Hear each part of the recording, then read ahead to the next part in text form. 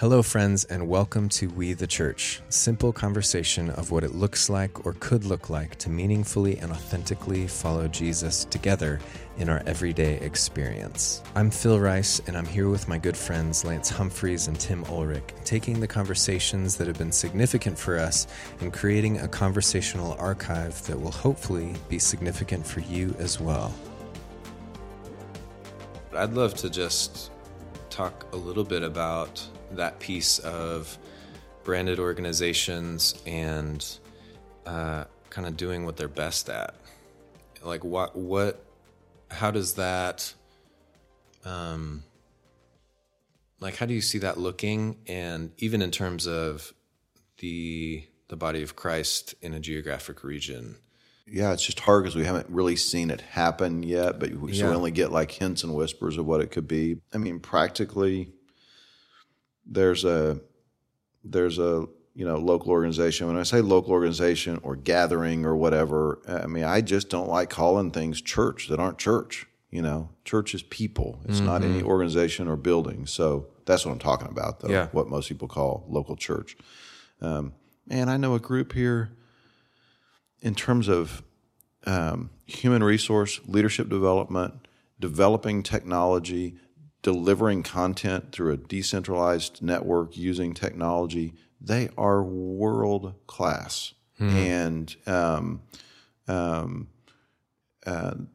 city needs them to be great at those things. That would be a blessing to the whole church. It already is. In some ways, their brand hinders them from being the blessing they could be to the whole church. Their hearts are open. I mean, I love these guys, and you just see. I mean, I know other kind of local organizations that, just they've collected a group of people with a heart for a certain thing. I know one group that they just have a disproportionate amount of people who are involved in housing for whatever weird reason. It's not even been an intention, but I mean, and everything from like real high level developers to people who are focused on, housing for people who don't have housing, and the entire spectrum. For whatever reason, it's like, well, you'd be crazy not to think that God put that group of people together for a purpose for our city and for our time. And, frankly, I think it would free them to not be under the burden of, we have to be a great, quote, local church. So, I mean, those are just a couple of examples of how I think, if some of the shackles were removed from some organizations, because organizations are just tools that we use in culture to, to gather and to resource and to create and to innovate and to connect. And so we'll always have organizations, and the church will always use organizations as a tool to bring the kingdom to neighborhoods and cities. And so I think everything gets bigger and more fun when we throw some of the labels off, like you were saying. And I think there's a lot of pressure, which I'm sure we've talked about this at some point, but there's so much pressure to do everything well, like for one organization to do all of the things. And it's kind of this, it's this cultural pressure to gather more people, to gather the best, to put on the best thing, to do the best program. And it's almost, I mean, as you're talking, it's like, I think something that would really release organizations is to realize that, and then to set that aside and say, no, you know what? Yeah, we don't do this piece very well, but we are so awesome at this. I mean, like you're saying with the housing and developing and the technology, how cool to move to that higher view of the body, to where we think of hands and legs and arms and eyes and ears, not as like, well, we got to make sure our individual brand has all of these pieces. And we move to more of a, well, what if this region had more more of these pieces, and we use them together. Yeah, but there has to be one shift that has to take place, which is a repentance. We can no longer accept outsourcing being the church. Everybody gets to play, or no one's playing, and which means those organizations, what we think of as quote staff, most of the what local church staff does, those positions just won't exist in the next season. Because when the church of the city is awakened, they'll repent for abdicating what God made them to do to other people, and will also repent for putting people in positions that Jesus never prescribed or described that they should be in, and the pressure that it put on them and their families. And it's really hard to carry a burden that you were never supposed to carry. And we've done that to, precious people, generation after generation, at least for the last several generations in this country. And we'll have to stop doing that. And that will be the biggest, figuring out what to do with the buildings and the legitimate amazing things that some of these organizations can do. That won't be the hard part. The hard part will be people that realize their vocation no longer exists.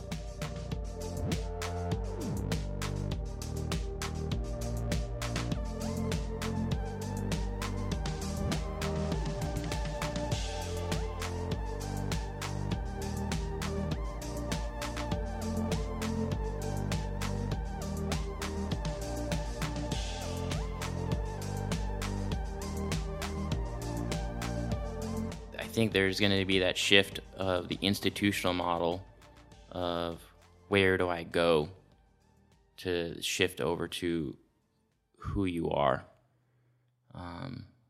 The whole idea of where you go to the next generation won't even be anything other than which neighborhood you might live in, or where you're playing your role within seeking the good of the city and repairing it, becoming architects of repair of the city. I think that's what the next generation is waiting to be released for. And they're not interested in the where you go concept anymore. And that's, to me, a great sign, because the institutional force that's out there in the minds of people is weakening. And when those buildings begin to get more and more vacated, then we'll start seeing those are going to be used for seeking the good of that neighborhood or the better part of the city, or some sort of, I've got ideas of what those could be. But when you start to see the church having no needs, they're doing life together, they're going house to house, having all things in common, I think that's when you're going to see the world begin to see these people as a peculiar people, and that peculiar lifestyle is going to draw the exhausted, the hurting. And I think that's where the current church is at right now. They're utterly exhausted because they're just being told to double down on doing instead of just being. And when Lance keeps talking about this repentance, I just keep thinking the same phrase over and over and over again, a full amending of our ways and doings. But, Jeremiah 7 talks about, do not trust in these lying words that the temple, Lord, are these. So, I just think that's a big, I think we've already covered that part, though, that's just a big lie that people are going to have to overcome. But I have no idea where we go from there. But, guys, it's happening faster than we realize. And one of my big data points right now that I'm watching is we literally are having mergers and acquisitions at breakneck speed in the branded local gathering world. It's become manic, and that's what happens at the twilight of a season for an industry or for a business model. There are there are these manic kind of roll-ups because you've got fewer and fewer organizations vying for fewer and fewer resources. And so there's a desperate attempt to create new alignments, tap into existing, larger pools of resource. And those larger institutions also need, local organizations that still have life in them. And so it's it literally is consolidation, the same kind of consolidation that happens in any dying industry. And I know that probably sounds harsh and unloving, and that certainly is not my heart. It's just an observation and a reality. The downside of that is it creates further disunity under the illusion of unity.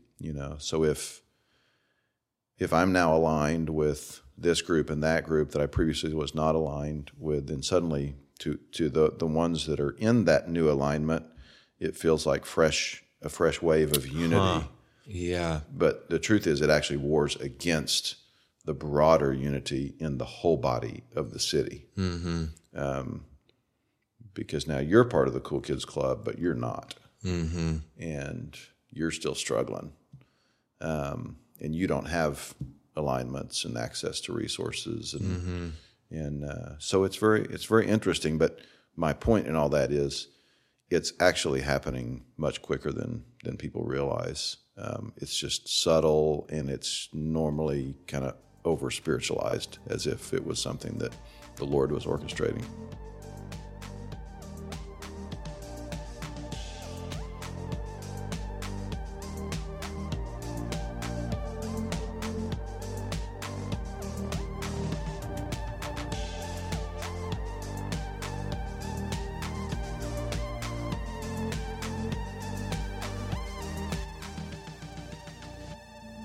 Well, where do we go from here?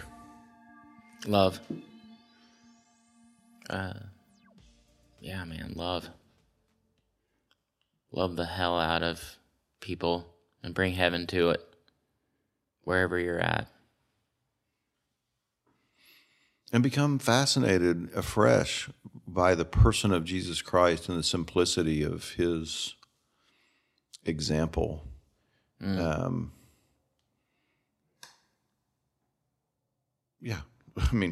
Fresh fascination with Jesus and love for him and love for our neighbors, beginning with those closest to us who are often the hardest to love well.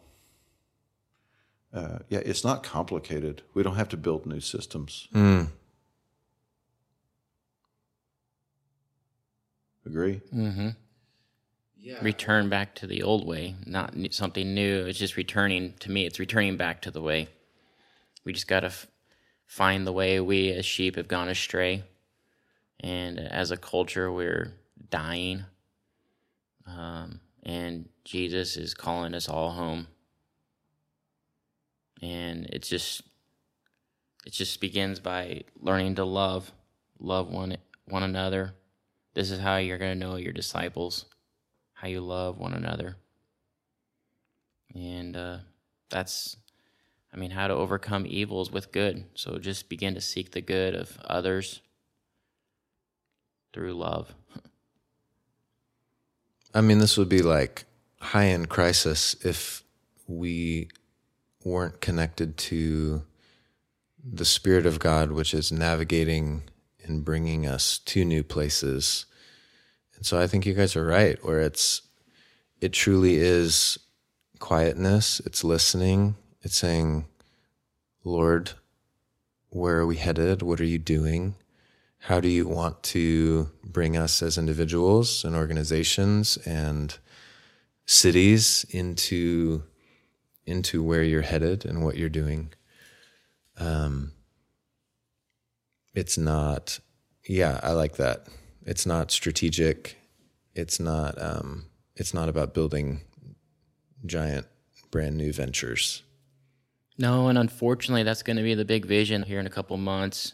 The turn of each year is when you're supposed to have your leadership cast new vision, which is almost always almost always going to be about a bigger building, or it's almost always going to have something attached to some sort of resource.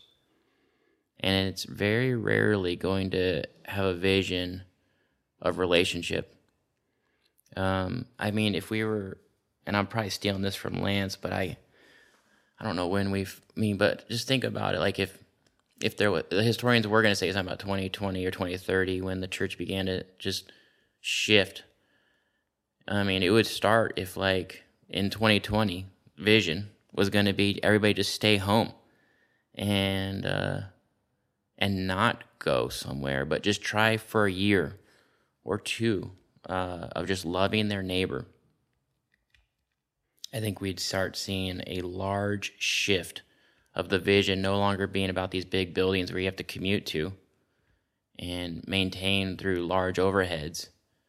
But all of a sudden now the people are free just to be right there in their home. The problem with that, though, is I think we'd have to shift over from a vision concept to a voice. So the sheep beginning to hear the voice. The problem with that is that America is so busy that no one has time to be still. And to hear the voice, I think there has to be an element of learning to be still and cutting off all the noise and voices of man. So it would just be where people are just so exhausted that they have to be home. It's almost like when someone gets sick, their career goes on the back end. They just have to get healthy again. It doesn't matter.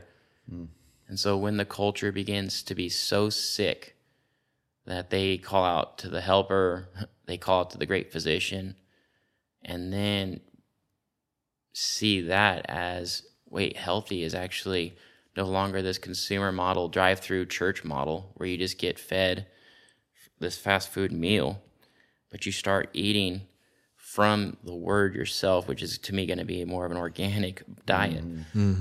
But I try to explain this to people. It's easy to go through the Taco Bell drive-through, and yeah, they call it food, but the alternative is really to work the land, pull weeds, maybe till, unless you're into the no-tilling concepts. But regardless, tending a garden is not easy work. But the fruit of it is off the charts. When you have a tomato from Taco Bell versus a tomato from your backyard, the flavor and the healthiness of the food is just off the charts difference. And so really, I think when people realize that we're all sick and we're a hot mess and the consumer model is just leading us to exhaustion. And so what if you don't even know what you're doing? Just believe that Jesus will take you, and just like he did with all his disciples, he'll train you and release you to just go love one another. And that's really the whole thing. You don't even have to really know how to do that well. Just start trying to learn to love. And I think once you start doing that, you're going to see all the scripture come to light. Because Jesus says everything hangs on these two things, that you love God and love one another. Love your neighbor. I mean, you don't have to be a theologian for your family. They just want to see what love looks like. And so if you're a husband, you're like, man, I can't leave Sunday morning. How are my kids going to learn stuff? Well, they're just going to watch you instead. Or if you're the wife, just learn to be content. Just like love. It is not easy, I get it, but after you go through the detox, you will feel like you've been released from prison.